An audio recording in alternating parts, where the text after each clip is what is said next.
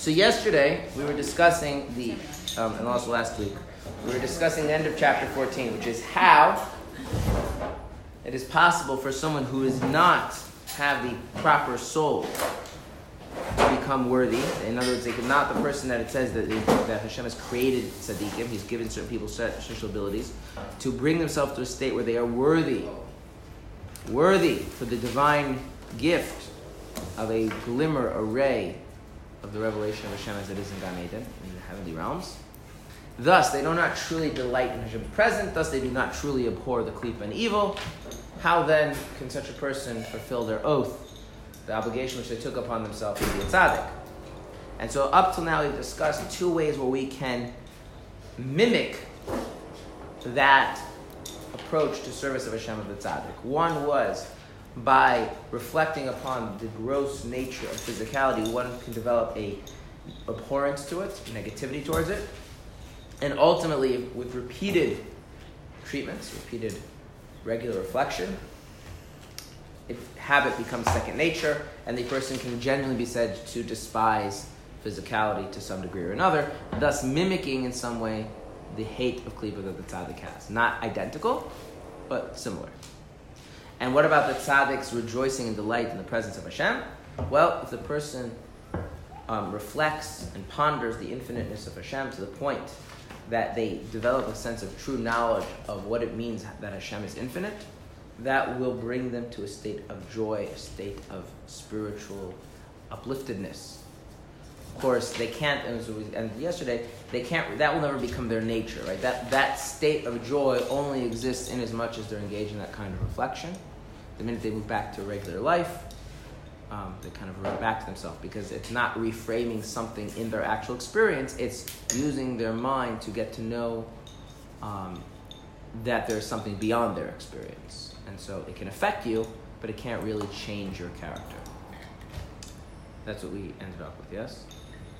Okay, now the end of the chapter is how you can truly, truly fulfill, not with any sort of as if kind of sort of, but truly fulfill the oath to be a tzaddik, even though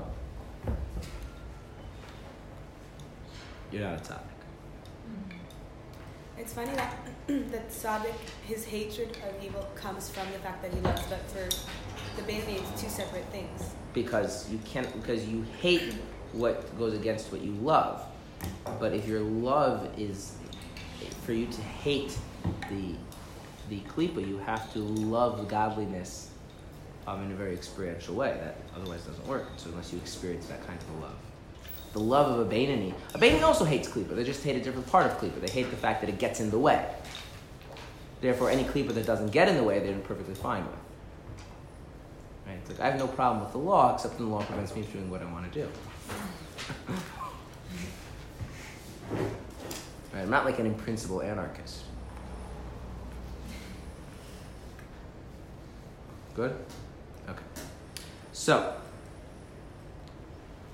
there's an idea here that we ended, and I didn't elaborate on it, which is the idea that's called it says here, self-impulsion induces heavenly inspiration. I've said many times I'm not always thrilled with the translator, right? Mm-hmm.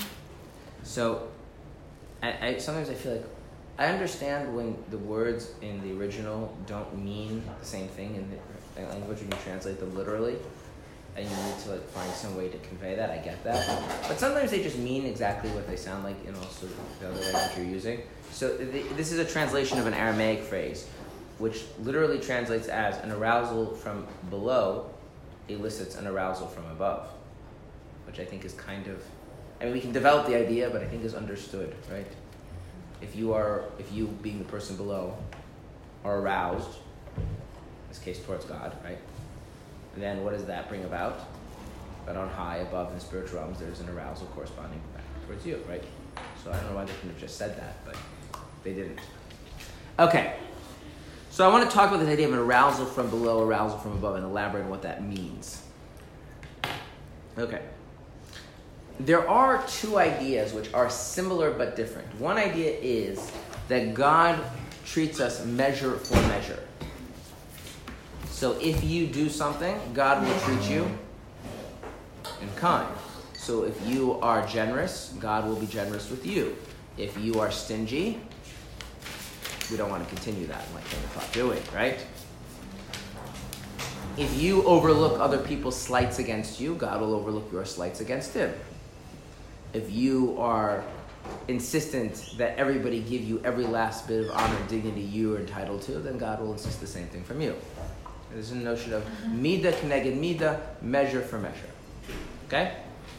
There is a similar, related, but actually different idea called isrusa de lasakta, isrusa de leila. An arousal from below elicits an arousal from above. Okay. And I want to talk briefly about the difference. It's not the main part of the end of the chapter, but I think it's helpful for understanding.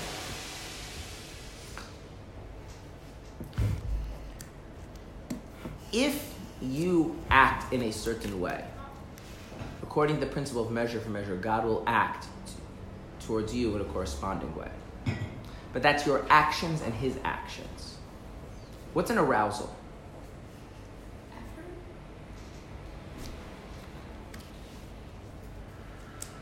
If someone says, I'm aroused, what does that mean in English? Motivated. Motivated, right? It's a kind of internal experience, right? Right. Aroused would have synonyms such as motivated, awakened, inspired, driven, right? Excited, passionate, right? All those could kind of be, right? Things that lead you to action, but they are themselves not actions, yes? So then what does it mean an arousal from below elicits an arousal from above? Feeling? It's a feeling issue, right? Now, again, sometimes we'll not really differentiate these concepts, but sometimes we will. So what this is saying is if you develop a certain attitude, a certain approach, a certain feeling, a certain drive towards the service of Hashem, that doesn't just change how God treats you, it changes how God feels about you.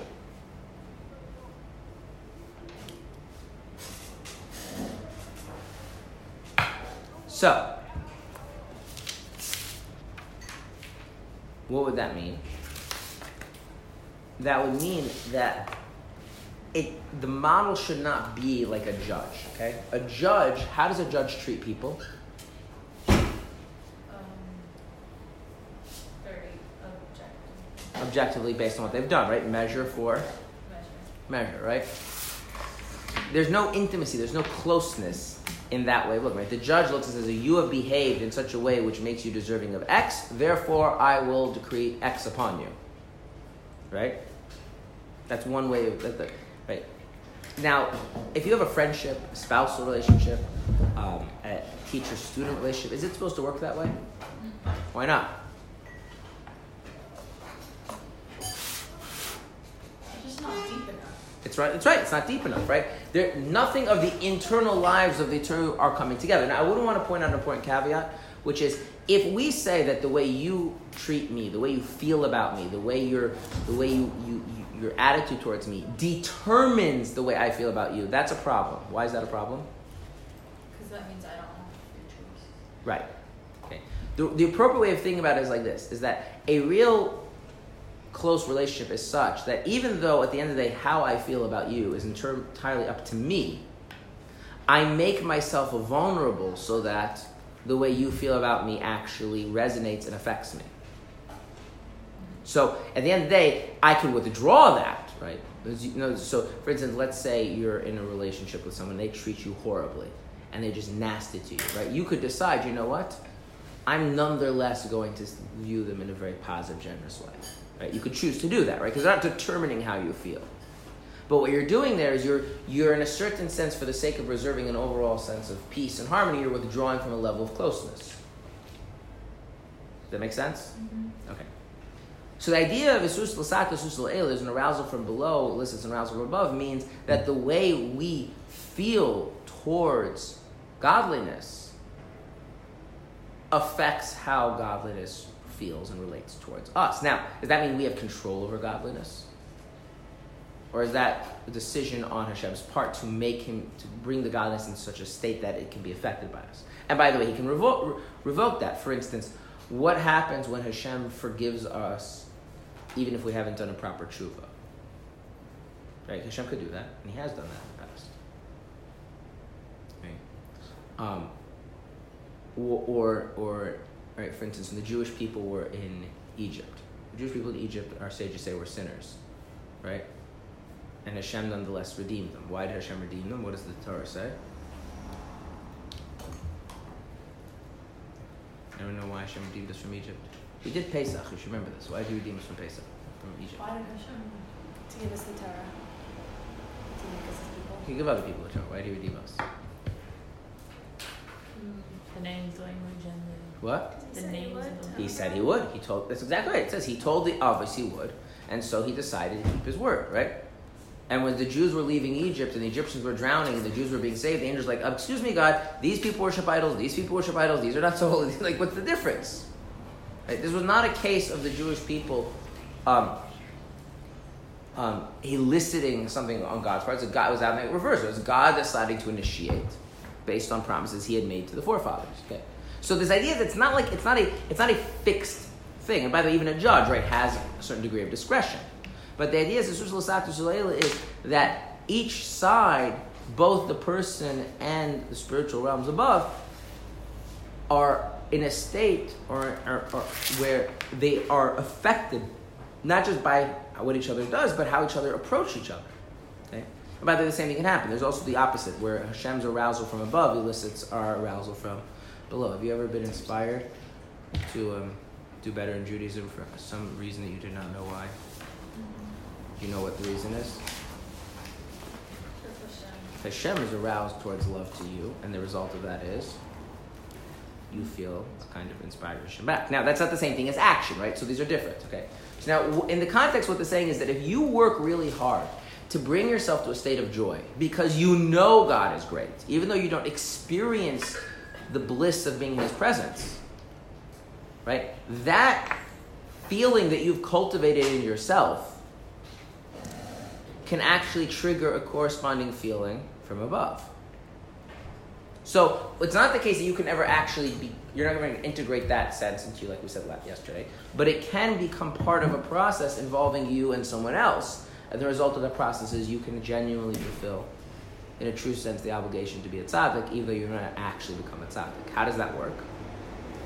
With all that, perhaps a spirit from above will descend upon him, and he will merit something of the spirit, in Hebrew called the ruach, that is rooted in some tzaddik that will attach itself to him. So they may serve God with true joy. As is written, rejoice in God, you righteous. That who truly rejoices in Hashem? The tzaddik. So what could happen? If you try to take joy in your knowledge of Hashem's greatness, that can be the inspiration, the arousal, that Hashem does what? He shares with you an aspect of some actual tzaddik. Now, this is a very, very weird idea, so I will take a step out of the text and explain it. I'm sure everyone has heard of the idea of reincarnation, yes? Okay. Reincarnation in Kabbalah, which, by the way, reincarnation is debated in Judaism, but Kabbalah, specifically the Kabbalah of the Arizal, is very pro-reincarnation. Rabban is very pro-reincarnation as an idea. The idea of reincarnation in Judaism has to do with the idea that all souls are interconnected. So it's not the idea that souls get recycled. That's a non-Jewish idea. It's the idea that souls are always interconnected. So as much as your soul is an individual on the one hand, it also has all sorts of links and bonds to other souls. Okay? This can work in different ways. One of the ways this works is that after a soul leaves this world, that soul might have branches of it turn into full-fledged souls in its own right. So the simple analogy of this is you take a tree. If you cut a branch off of a healthy tree and stick that branch in the ground, what do you have? Another tree. So that second tree, is it the first tree or is it a new tree? Or in some sense, both. Right? So when we say that so-and-so is a reincarnation of so-and-so, that's the basic model. Is that if we say that, say, let's use an example. Eliyahu and Elijah the prophet is a reincarnation of Pinchas, the grandson of Aaron. If we say that, then what would that mean? That would mean that when Pinchas passed away, a branch of his soul came back into the world as a full manifest soul in its own right. But there's all sorts of different ways this idea of interconnectivity of souls works. So the idea of past life is not a Jewish. It is, with a lot of caveats. Okay. In other words, several people could share the same past life because they're branches off of the same original soul. In fact, all souls are actually branches off of the soul of Adam. Now, what's also important to note is this branching off does not necessarily require the death of the original soul. For instance, in Kabbalah it says that Adam had two sons. He had more, but we're going to focus on the two famous ones, Cain and Hevel. For some reason, Shais keeps getting ignored, but whatever. Mm-hmm. And Cain was a reincarnation of Adam's left shoulder. And Hevel was a reincarnation of Adam's right shoulder. The idea being is that the physical body serves as a symbolic representation of different parts of the soul. So it doesn't matter what the shoulders symbolize. So Adam had a soul, and the shoulder dimension of the soul actually branched off and became two souls in its own right, the right shoulder and the left shoulder. So Adam didn't have to die for that to happen. So you already have two kinds of branching off. The branching off that comes from when the soul leaves and then comes back, branching off that occurs in the lifetime. There's all sorts of different kinds of interconnectivity between souls. One of the types of interconnectivity is what's called ibur. Ibur literally means pregnancy. So just so we're clear, pregnancy is the state of where one human being is living inside of another human being. Okay? That's what ibur means. So what would ibur mean? Where one soul is inhabiting or present inside of another soul, right? So it's not the branching off soul idea. That idea exists. We have a different kind of interconnectivity where one soul lives inside the other soul. This can happen for different reasons. One of the ways that this can happen, okay, is what is being described here. You have a soul of a tzaddik. The tzaddik soul has different dimensions. One dimension is called the ruach, which I'll talk shortly what that is. And the tzaddik's ruach can enter into your soul. So what would that mean? That would be like the tzaddik is like the father. Your tzaddik soul is like the father. Your soul is like the mother. And there's something of the tzaddik's soul growing inside your soul called the tzaddik's, an aspect of his ruach. And so what's actually happening now is that now you don't have one soul, but like a pregnant woman, there's actually...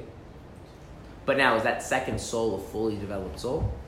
No, just like the pregnant woman, the second person is not a fully developed person. Okay. Unlike, by the way, a pregnancy, this is a temporary state of affairs that doesn't then result in that soul having full-fledged, right? The analogy only goes so far. So you have a tzaddik, and the tzaddik imbues some of his soul into the non-tzaddik soul. Once again, the tzaddik imbues? Yes, that's what it says. He will merit something of the spirit that is rooted in some tzaddik. But is it the tzaddik that's doing this? Yes. And you said this is temporary? This state of affairs is temporary. Okay. It's temporary like pregnancy. It's not like pregnancy and that results in like, no, there's not a result in like now that then that thing comes out. So what do you have? You have a tzaddik, okay? And you have a non-tzaddik. And now we're talking about their godly souls. What happens is that the tzaddik takes some of his soul, and what happens? It attaches itself. In the Hebrew, it actually says it's tisaber. It actually becomes impregnated into the soul of the non-tzaddik. And so now living inside the non-tzaddik soul is some tzaddik-like spiritual force. The result of that being is that this non-tzaddik is actually able to experience the true joy that a tzaddik is able to experience. Thus, he'll be fulfilled in truth, the avowed oath, be righteous. At that point, the person is truly serving Hashem like a tzaddik. They are truly delighting in the presence of God, which they experience, and consequently, inasmuch as they're delighting in the presence of God, at that moment, they despise the sitracha, they despise the evil. Right? Truly. Now, what happens when that spirit leaves them? They no longer have, right? So, have they really become a tzaddik? No. But there's a kind of a tzaddik experience being infused into them. So, if the goal is to achieve the state of a tzaddik, well, no, you're not achieving the state of a tzaddik. But if the goal is to serve Hashem as a tzaddik serves Hashem, you can truly serve Hashem as the way a tzaddik serves Hashem, not just mimicking it like we've been discussing in the previous classes, actually genuinely achieve it, but that requires assistance, and you have to deserve that assistance. You have to earn that assistance. And what is it that makes you earn that assistance? If you arouse this love that comes from your knowledge. Right. If you derive not so much love as joy, if you really make it, and not just once, but make it a constant feature of your life, you make it a custom to try as often and as regularly as possible to derive joy within yourself from your knowledge of the greatness of Hashem, then that makes you a very desirable person in the eyes of above. And therefore, there's this desire to, I don't know what the right word to put this is, to unify the soul of the tzaddik with your soul. And then what happens? You experience the joy the way tzaddik experiences the joy, not the way you were experiencing it as a product of your mind. So Hashem tells the tzaddik soul to do this, or it just happens because Hashem wants it to happen? So there's an important triangle here that I want to unpack, which you're addressing, which is that there's Hashem, the tzaddik, and you. Mm-hmm.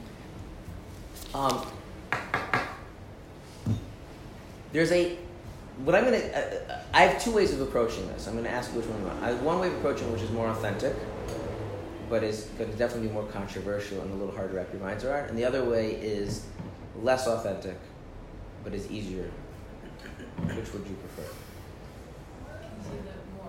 The more authentic. Okay. So the following analogy I'm going to give you, okay? If you have a carpenter, okay? So there's two elements here. There's the carpenter and there's the wood. Or we can use another example. You have the potter and the clay. Okay? Two analogies, the same idea, yes? Who's in control? The potter is in control of the clay, or is the clay in control of the potter? Is the carpenter in control of the wood, or the wood in control of the carpenter? Which way does it go? What? The carpenter. Why? He's doing the action with the object. Correct. Now give me the counter argument. The wood is in check? Why? He's limited to it has a nature. It has a nature, and you can only work with the wood based on the way the wood is, right? If it's high quality wood, you can use high quality things, low quality wood, low quality things, right? If you want to make certain kinds of fine china, you can only do that if you're working with very, very proper, refined kind of clay. If you're working with very poor quality clay, you can't make those kinds of things, right? So they're both in control. There is a dynamic between them. Okay, make sense? Okay, good. Okay. I apologize for using this as the analogy because it's not the best analogy for me to use, and I don't want to go too far into it. But we're going to use an analogy anyway because it's the most accurate. Okay. So let's just. I'm using right now control in that analogy, right? So if I look at kind of an active control, I see that the craftsman is actively manipulating the material. But if I think about it another way, I can say that the craftsman is responding to what are the inherent natures and limitations of that material, right? So there's mutual influence going both ways, yes? Okay. Now, in a proper marriage, is it that the man is attracted to the woman or the woman is attracted to the man? Okay. That should be straightforward, yes? Okay. Now, if the man is attracted to the woman, does that, all things being equal, make the woman more attracted or less attracted? Usually more. If the woman is attracted to the man, does that make the man more or less attracted, all things being equal? No, let's keep digging all the other things, right? So we see something very interesting. The man is attracted to the woman is attracted to the man. The man's attraction to the woman heightens the woman's attraction to the man. The woman's attraction to the man heightens the man's attraction to the woman. Thus creating a very interesting dynamic where who's really causing this whole process to happen? It's interwoven. What? It's interwoven. It's hard to know. It's interwoven, so it's hard right. to know exactly. It's interwoven, right? In fact, you can actually step back and ask a different question, which is, who set this up? Right? Who set it up that the nature of men and women are to be such? Right? Or you can ask the question about who set it up, the nature of a craftsman and material, right? There's that whole dynamic is embedded in some kind of reality. Who set up that reality? right? You understand? Like I can think causally between the craftsman and the material and the craftsman. I can think causally between how the man feels towards the woman feels towards the man, or the woman to the man towards the woman. But then I can step back and say, there is clearly a kind of systematic dynamic of mutual influence. And in the case of the couple, it's actually a better analogy because it's kind of mutually enforcing in a way that and there's an active element on both sides, in which case the craftsman and the material, it's not really like that. And then you can ask, okay, but that cohesive dynamic system, like how did that come about, right? They're both embedded in that. They're both products of that, right? So there has to be something that kind of stands outside of that system, which is responsible for making it be the case. And, whatever's the originator of the human nature or whatever, yes? Good? Mm-hmm. Okay. So, what is the nature of a tzaddik? How does a tzaddik feel about a non-tzaddik doing their best to genuinely take joy in God's greatness on a regular, consistent manner? How does a tzaddik in their soul feel about such another person? Very happy. No. Proud is like, Or maybe any good thing the tzaddik could be proud of. I want something more specific. Attracted. Huh. And so the tzaddik, because they're attracted, they feel this urge to enter the life of that. When we're attracted to people, we feel we want to participate, to be involved in their life. That's very different. If you you could do a mitzvah and the tzaddik is very proud of it. It doesn't mean that the tzaddik is attracted to you. But there's something that happens when the person is really trying to know Hashem and to take joy in that knowledge in a real and authentic way, in a way that's a consistent activity in their life, right? That never becomes really ingrained, as we spoke about yesterday, but it's something they're not aspiring to once in a while, it's something they're really, really attempting to do. Then the tzaddik might feel genuinely attracted to that person's soul, and then what happens? They enter into participate. Now, by the way, a tzaddik could enter into the life of a person for other reasons. Maybe it could be compassion. What if a person's soul is lost? They're completely devoid of any godly sense. Could it be that tzaddik's soul is attracted to their soul? Not because they're really attracted, but because actually they feel a sense of compassion. Right? That's very different. Right? So here what we're talking about is you're actually making your soul seem more enticing to the soul of the tzaddik. And then what happens? The tzaddik wants to be involved, but his involvement is on that level, right? There's levels of the tzaddik which are totally beyond you. There's levels of tzaddik that relate to what you're dealing with, is the joy in God, and so that's what the tzaddik tries to share with you. So now, where's God in this picture? Well, he set up this. Right. What makes it the nature of the tzaddik is that the tzaddik is attracted to such a soul. What makes it that the nature of a person is that they can receive such an influence of the tzaddik, right? So it's not like Hashem is standing on high and dictating. That's a very childish way of thinking about it. He set up the system. Right, and since we understand that Hashem is an ongoing presence, it's not like Hashem set up and walked away. So what happens is that tzaddik feels drawn to this person in a very personal way, in a very intimate way.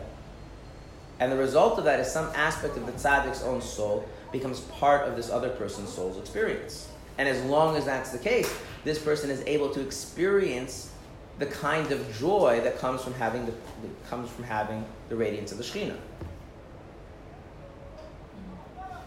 Okay. Does that mean that they're actually become a tzaddik? Are they the kind of person who's really worthy of experiencing the radiance of the Shekhinah walking on earth? No.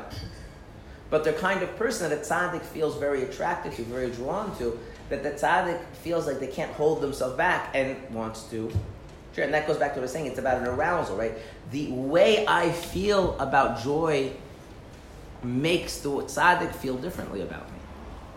The result of that is there's a kind of union of the souls. Do they have to know each other? The tzaddik has to know you. You don't have to know the tzaddik. How would that be? physically on earth. No, because it's the tzaddik soul attracted to your soul. So the tzaddik has to know your soul because it can't be attracted to you. But yeah, it doesn't have it. It doesn't necessarily mean that the tzaddik is currently embodied in a body or not. Like that doesn't seem to be relevant here. It's all spiritual realm right now. It could be that the tzaddik is physically alive, right? It doesn't preclude that, right? We saw before that, right? It's attraction. Right? If there's right that this tzaddik soul feels attraction. Now, souls are closer and further from each other.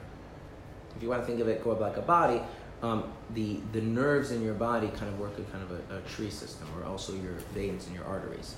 So like the nerves over here in my little pinky finger, right, don't directly go to my brain, right? The nerves in my finger go to basic nerves in my arm, which then go back all the way up there, up to the spinal cord, right? So I can definitely say that the nerves in my pinky finger and my ring finger and my right hand are closer to each other as far as the nervous system is concerned, not just, I mean, physically closer, than the nerves in my other hand, my left hand. And that's because these nerves all come through this way and these nerves all come through that way, right? In fact, right now, the nerves in my two pinky fingers are physically closer to each other. But as far as the nervous system goes, they're still far away from each other because their connection goes through how the nervous system works. The same thing with the veins and the arteries. So souls, the interconnectivity of souls, has a kind of proximity and distance to it. That doesn't necessarily correlate exactly with how things work in the physical world. Okay? Which means that which tzaddikim are most likely to be attracted to your soul, if you're like this. The tzaddikim that are further from you or closer to you. So what does that mean? Like tzaddikim wise? What? What their personality is like you, their soul is like your soul. Wait, what does it mean for souls to be close? Yeah. So remember how all souls are branches off of other souls? So if you go up through the branches, you see which souls are more closely linked. Heritage. How it works doesn't match onto the physical world. You would have to have access, just like. Right? In other words, looking at the physical world doesn't tell you that information. You would have to have access to the whole and the other plane of reality that you and I don't have access to. Can a man's soul be attracted to a woman's soul in this way? Absolutely. This has to do with tzaddikim and non-tzaddikim. So it has nothing to do with the gender of the person. Does it help if you're attracted to your wife that way? No, there's nothing to do with it. There's nothing to do with it. In other words, there's a common danger of like conflating analogies, and there's nothing to do with that. This has nothing to do with nothing a person can do. Right. Those of us who do not experience the godly realms, we all call this stuff mysticism. Okay? Those people who do experience the mystical realms call this stuff like normal life. Right. Got it. Okay. I want to give you an analogy, and I'm using this analogy. Like, I have little kids, and little kids do not understand the adult world. They don't understand things like marriage. They don't understand things like romance. They don't understand things like divorce. They don't understand things like friendship. They don't understand things like community politics. They just have no conception of it. I'm talking like, 7-year-olds, 8-year-olds. They don't get it.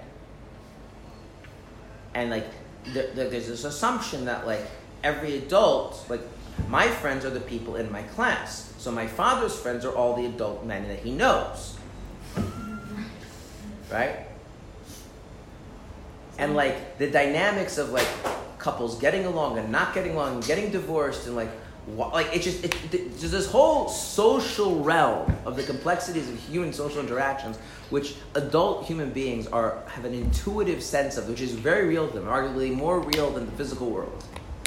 That to a child, it's just like nonsensical mysticism. Right? They understand when somebody's not nice and someone is mean, when someone gives them something. Again, there's a deeper level where they can feel it with that, but I'm talking about like a conscious formulation. They just don't get it. So I was trying to make sense of this. Yeah, so we can analogize it all we want, and we can do a very good job of understanding the analogy, but that's all we're doing, right? One of the things that you should know, like this is not the same idea, but it is along the similar lines. Tzaddikim have been known to compete over non-tzaddikim souls. What? Does a non-tzaddik feel it? So, if it happens, played out in this world, sure. So, there was a famous chassid out there named Binyamin Kletzker. And when when Shlomo of Karlin came to visit the Alter Rebbe designated Binyamin Kletzker to be his, I don't know what you call it. So a company him around to escort, yeah. And Binyamin Kletzker was one of the greatest Chassidim of the Alter Rebbe. And Shlomo Karlin showed him all sorts of miracles, and he said, if you become my chassid, I will teach you the secret of the birds talking and all these mystical things. Like if you just agree to become my chassid. And Binyamin Kletzker ended up. He said it in Ukrainian and it rhymes. I don't remember the Ukrainian, but also the translation can rhyme in English. So I'll tell you. He said in the end, this is what he said. After I don't remember right now. I think he said he would consider it, and then he decided no, but I might be mistaken. I didn't look at the story recently. It could be that he right away said no, but the way he said it is, he said, again, he said it in Ukrainian, but he translates as, the master is a master, but not for me. The servant is a servant, but not for thee. Meaning, you are a true tzaddik of the highest order, and I am but a mere lowly chassid. But, so my not following you is not because you're not worthy of being followed, and I'm not following you not because I don't know how to follow, but my soul is not bound up with you. My soul is bound up with Alter Rebbe. But the reason why I mentioned this story is that the Shlomo Karlin was very interested in getting Binyamin Kletzker. And if you think about the idea that souls could be attracted to each other, again, put in the analogy, right? Can people be attracted to each other? Yeah. Can you really want to marry somebody and they actually want to marry someone else? Yeah. So now, you have to remove the notion of ego and all these things, but there is a nature to souls. Part of the interconnectivity of souls is this sense that souls seek to bond with each other's souls, and there's a way in which tzaddikim seek to merge and participate in the life of lower level souls when those lower level souls are really, for lack of words, sufficiently attractive, sufficiently appealing. And that's what is being described here. Again, this doesn't have to require a physical in-person interaction. The Hasidic movement very much made that a very central dynamic. I mean, the basic idea of a great Torah scholar traveling weeks and weeks to go to a Rebbe, if you read the writings, especially the non-Chabad Hasidim, is very much about hoping to experience some degree of this. Is being a Chassidus arguably, it's a major part of it. But again, the idea precedes Chassidus. Chassidus just makes it much more explicit and creates a kind of a human relationship around that thing. But what he's saying here is like a standard idea that you find in classic, Kabbalah theories and even earlier.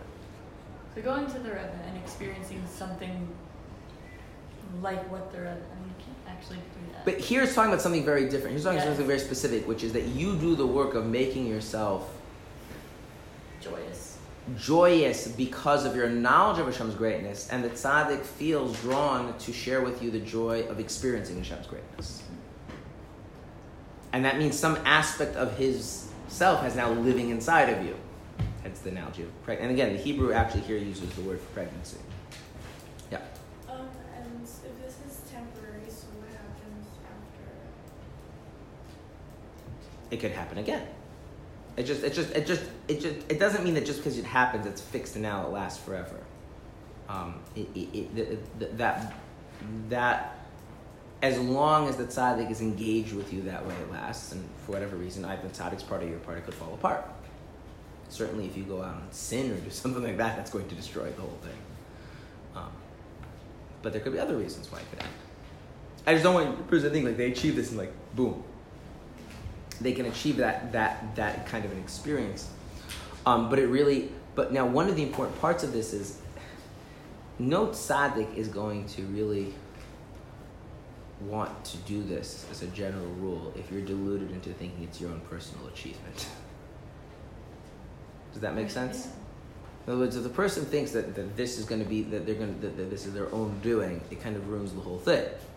The idea is that the person, because part of the difference between the joy of experiencing Hashem's presence and the joy of knowledge of greatness of Hashem is that as much as you're taking joy in the knowledge of the greatness of Hashem, you still have this unfulfilled desire to actually experience it yourself.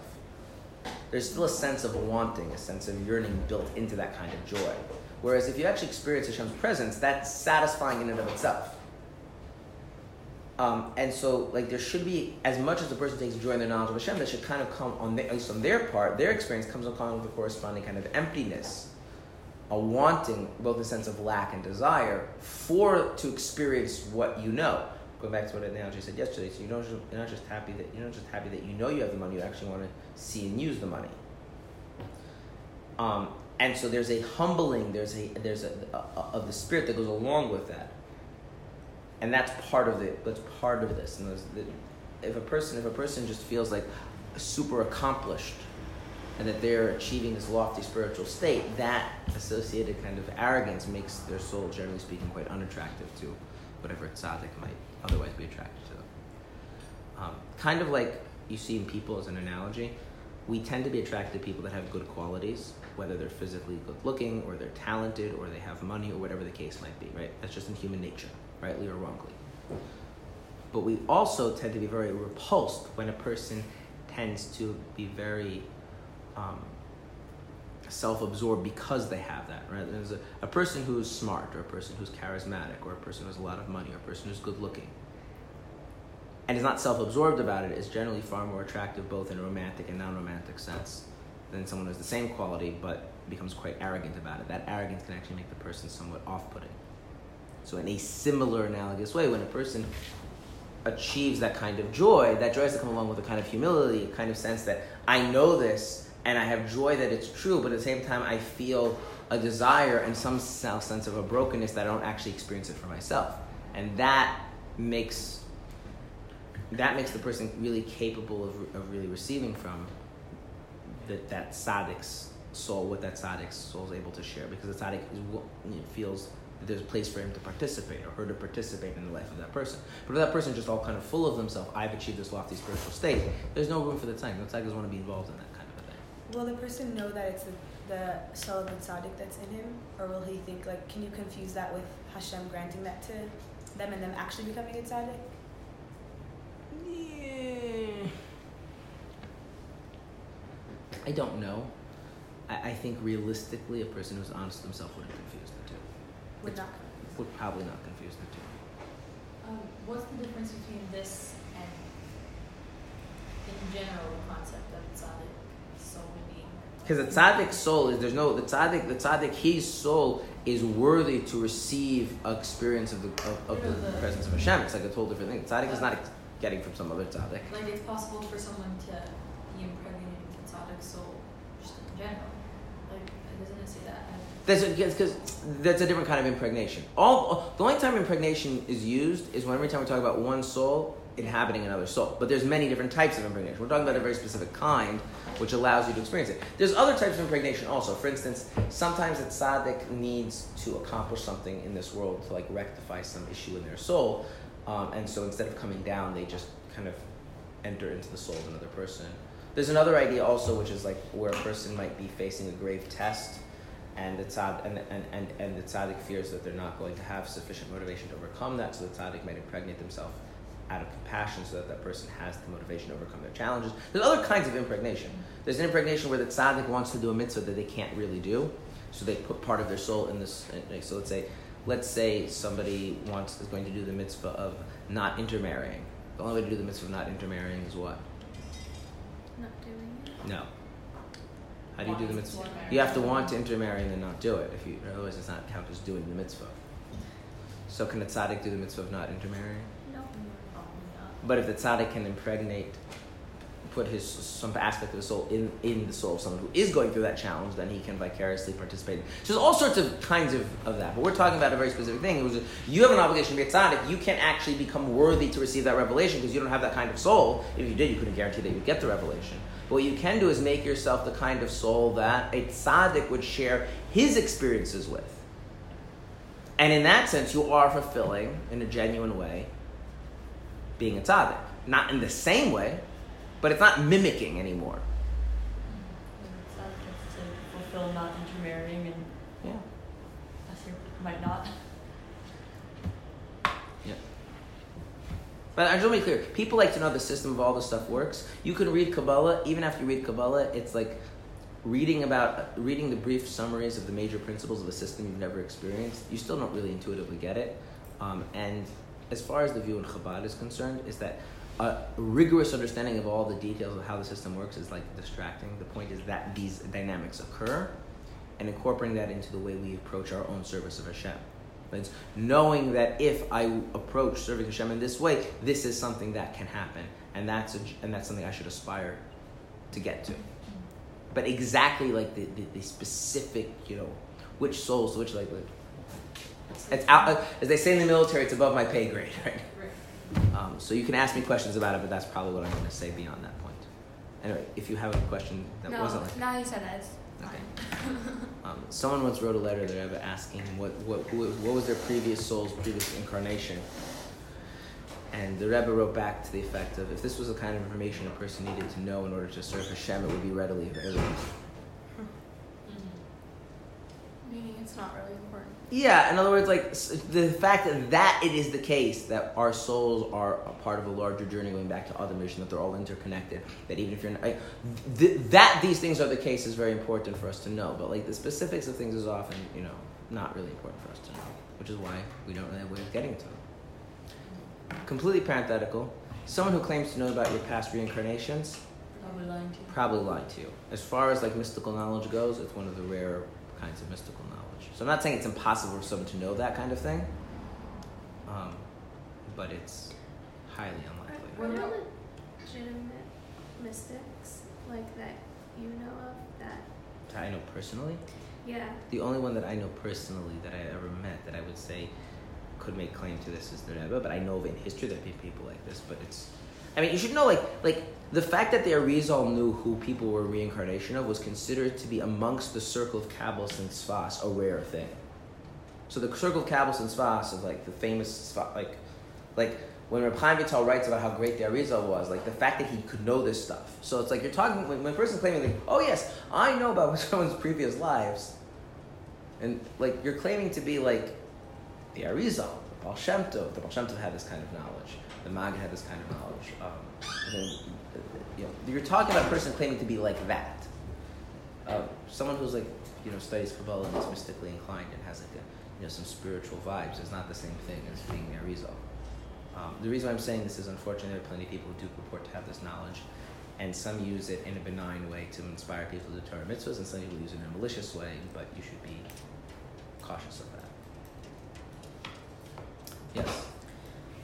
Is this thing of souls having connections to each other, has completely no relation to like who you're destined to marry and stuff like that? When people talk about like soul connection, you know what I mean? There is a letter of the Rebbe where the Rebbe outlines all the different viewpoints in traditional Jewish sources regarding soulmates. There is, according to the Arizal, a notion of soulmates.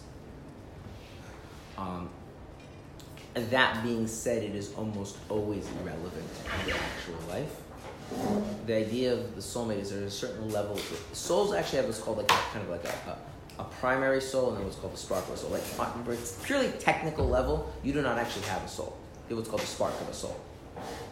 It's a technical term. So there is an idea that when a soul enters the world in the first time, and the soul, by the way, here means the man, that soul has a second half, which at the right time they will meet and marry. After that, it does not necessarily mean that just because the male soul comes down, the soul of the man comes down, that the soul of the woman will come down. Just because they're both here doesn't mean they marry each other. It's like there's no... So the example that the Arizal uses is that when it was the right time for David to marry Bathsheba, through divine providence, and maybe some shenanigans on David's part, Uriah, her husband, was out of the picture, and he married Bathsheba.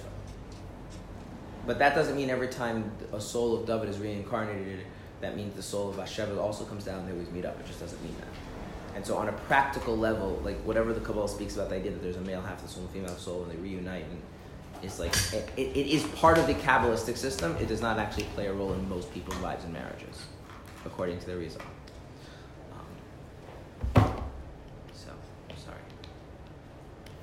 It's fine. And we don't find anywhere in Jewish sources that there's an encouragement that people need to go find out if they're truly soulmates before they get married. Right, obviously, but I've heard people say that if you have a Jewish marriage, then that means that your two souls were meant to be together. That's and true. Use the word soul. One second. That's true. But I would like to point out, it is also the same piece of Talmud says that if I buy your house, it means that it was meant to be that my soul lives in what used to be your house. That's just the notion of divine providence. That's all that's referring to. So, okay, but I hear what you're saying. I mean, I don't mean to downplay this thing. I just think it's important to understand, like, it's not the same idea. Soul as in person. So it depends what sources you're using. I don't want to get too sidetracked with this, but the basic idea is like this. There's a notion of divine providence. There's also a notion of slightly different, although related, idea of divine decree. There is a piece of Talmud which says that there is a decree upon who you will marry. Which the question is that the same thing is two halves of the soul, not two things of the soul. There's whole different debates about this. But that same thing that has divine decree also is like which property you're going to own and like all sorts of stuff like that. In practice, even these divine decree things have so many caveats and like loopholes, according to almost all the halachic authorities, that in practice, and the way you see this is a very simple halacha, which is, the Rabbi always points out that the bottom line in Judaism is halacha. Here's the halacha. If a man finds a woman he would like to marry, so you can't get married on Chol Hamoed. It's forbidden. Because you don't mix up two different kinds of joy. There's the joy of Yom Tov, the joy of the marriage. You don't mix them together. So if it's Chol Hamoed, you can't get married. However, Jewish marriage has two parts. One is called Kedushin, one is called Nisuin. Kedushin is where you give the ring to the woman, and then she becomes technically a married woman. So she can't marry anyone else. If she wants to marry someone else, they need to get divorced. But they're not actually married in the sense they can live together. So the real joy of the wedding is not the Kedushin, but the second part, the Nisuin. We do these back to back. In antiquity, they did them separated by months or years.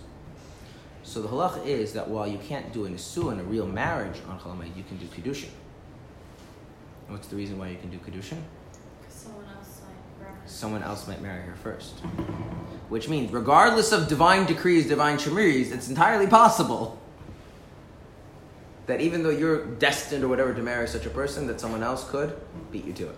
Which means at the end of the day, this idea that like you're predestined to marry somebody and like your soulmates and whatever is a lot more...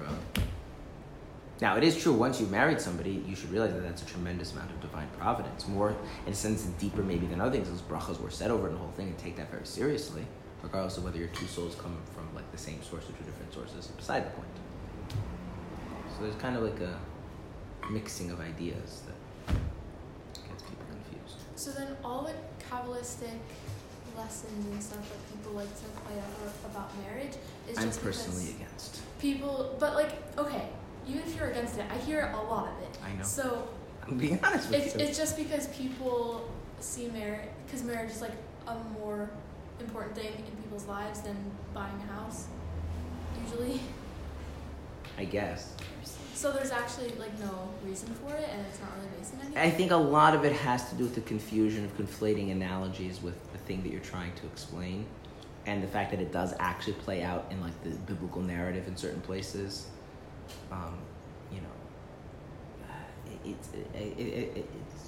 It's not that it's completely baseless, but if you take something which has basis and you extend it and expand it and embellish it, at some point it completely becomes not what it really is. Do you want to hear a good story? Sure. There was a man in Yerushalayim, and he was not married. He was like an interesting person. He like whatever, not 100% normal. Not like completely crazy, but he was like a character, and nobody wanted to marry him. So somebody came over to him and said, I found a good shidduch for you. So he went to, there were two Rebbes in Yerushalayim at the time. One was Shlomo's Villa, and the other one I forgot who he was. So, I don't remember who he was, but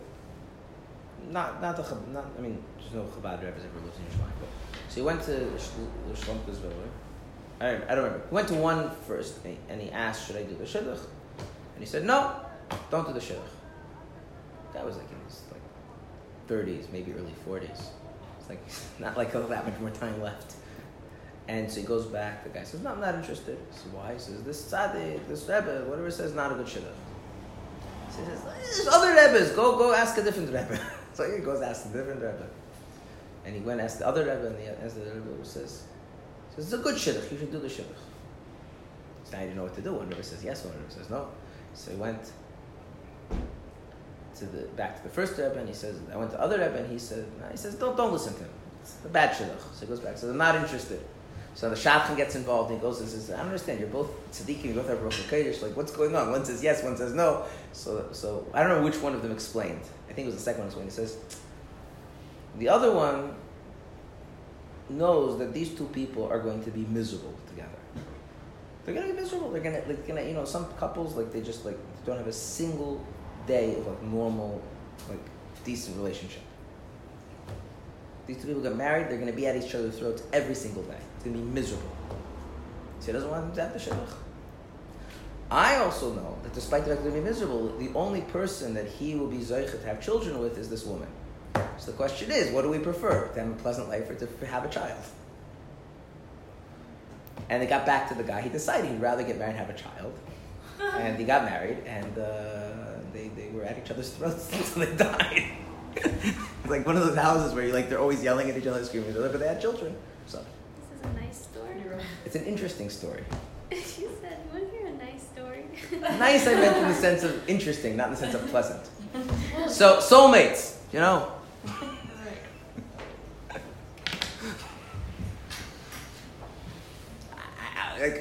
but that's okay. So what we're saying here is that even this person who's never going to be a tzaddik, they can imitate. So we said three things. One, they can imitate the tzaddik when it comes to disdaining evil, right? And that can actually be in a genuine way. They can really integrate that. They can imitate the tzaddik in rejoicing in Hashem. Moreover, by rejoicing in Hashem, they make themselves the kind of person that may, in fact, inspire, arouse a tzaddik to want to share their own joy with him. And the joy of a tzaddik is the joy of being in Hashem's presence, not the joy of knowing Hashem is great. And that person will get to experience that kind of joy. And presumably that would happen to the Beinoni during prayer, right? Not like, walking down the street one day at random. Because that's right, it's in that state. Now, it mentions here this level of ruach. I want to just talk briefly about this. The soul has primarily three levels. You've heard this before? There's three levels of the soul? Yes? No? No. Okay. There are three levels of the soul called the nefesh, which is the lowest level, the ruach, and then the neshama. And what that basically means is, what is the modality to which the soul feels connected to God? I would like to point out this is not the modality in which you as a human being would like to connect to God. Not the same thing. So, and the rule is like this. You can't have one without the lower ones. So the way the nefesh feels connected to God is through living life as God wants us to live it. Okay, keeping Torah mitzvahs. But keeping Torah mitzvahs fully, right? Does Hashem want us to keep Torah mitzvahs in a dry way? So does the nefesh feel satisfied by the mere fact you just technically did the mitzvahs? Or wants the mitzvahs to be done with the appropriate degree of joy and enthusiasm and engagement and a sense of priority, right? In other words, the nefesh is just like a person has a survival instinct as a human being. The godly soul has a survival instinct as a godly being, and it wants you to really not to live a godly life. So doing mitzvahs with all of the required enthusiasm and passion and sensitivity that those mitzvahs are as God intended them to be. That level of the soul is called the nefesh. The level of ruach is something else entirely. The level of ruach is the level that feels the connection to Hashem comes through the emotions we have as a result of experiencing God.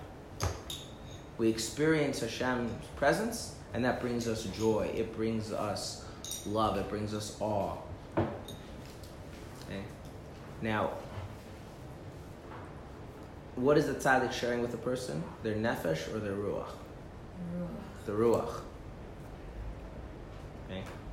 Now, there's the level called the neshama, and the level of the neshama is that the person, the soul feels that real connection to Hashem is through knowing the truth of Hashem as it really is. Because the sense is that even if you're feeling something, the reacting is your relationship to Hashem. Whereas when you truly know something, it has become one and part of you. These are very lofty things.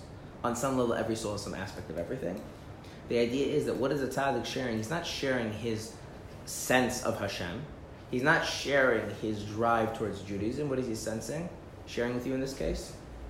The joy that he has from being in Hashem's presence. And that's why it uses the term ruach, because ruach is primarily about the emotions that we have in response to our awareness of Hashem. Independent and above and beyond the enthusiasm to serve him in Torah and mitzvahs. What about Chaya and... Not relevant. They're not discussed in Tanya. I mean, they're obviously part of Chassidus or whatever, but they're not really... I just want to, like, the reason why the translator put the ruach there, because it means that it's a technical term. The tzaddik is not going to share with you what his knowledge of Hashem is. You're not going to now know what the tzaddik knows about Hashem. And we're already presupposing that there's a certain satisfactory degree of your nefesh. Your Judaism is as it really should be. And you're getting this enhancement, this experience that's above and beyond all of that. You act through your nefesh. Like a person does a mitzvah through their nefesh. The nefesh is the thing that drives you to do mitzvah. Like, to give you a corresponding thing, the thing in your animal soul that makes you want to eat when you don't have enough food, and the thing that makes you jump out of the way if a car is coming, and the thing that makes you think twice about spending money on something that you might be a risk, right? That sense of you need to like take care of yourself in the world, right? The godly soul sense of that is called the nefesh. But taking care of yourself in the world means living a life full of Torah and mitzvahs with as much energy and passion and keeping the halacha as should be, right? Okay. The ruach is something above that. It's delighting in Hashem's presence and feeling this reverence and this awe and this joy and this ecstatic enthusiasm and this whatever, and like that's above and beyond the experience of living life of Judaism, and you don't really get that, right? Who gets that? And the tzaddik shares it with you if you make yourself sufficiently appealing. What? The ruach feels connected from the emotions that we feel because of the knowledge of Hashem. The knowledge of Hashem. But the knowledge of Hashem only comes from the neshama. But the neshama is about that the knowledge is the connection itself. That's a much deeper thing. And you can only have ruach if you have your nefesh like working and activated and feeling and connected. Full, yeah. Like a very simplistic reading of Kabbalah goes like this. You get to it's like you get to graduate. So once you've perfected your nefesh, then you graduate to ruach. Once you graduated ruach, you get neshama. So it's like you don't get to go to high school unless you graduated middle school. You don't get to go to middle school unless you know. You're not born with all three levels inside of you already. You kind of like get it. Yep. Is that like one comes in at your bris, one at your bar mitzvah, that type of thing? It's not the same thing. The bris bar mitzvah thing has to do with your ability to utilize your soul. It's a different kind of coming in. It would be nice if like you turn bar mitzvah and voila, you're all of a sudden filled with a spirit of godly awareness. But it doesn't work that way, having gone through bar mitzvah myself. All it means is you have now the ability to access your soul's abilities the way you did it before. All right, we've successfully finished the chapter.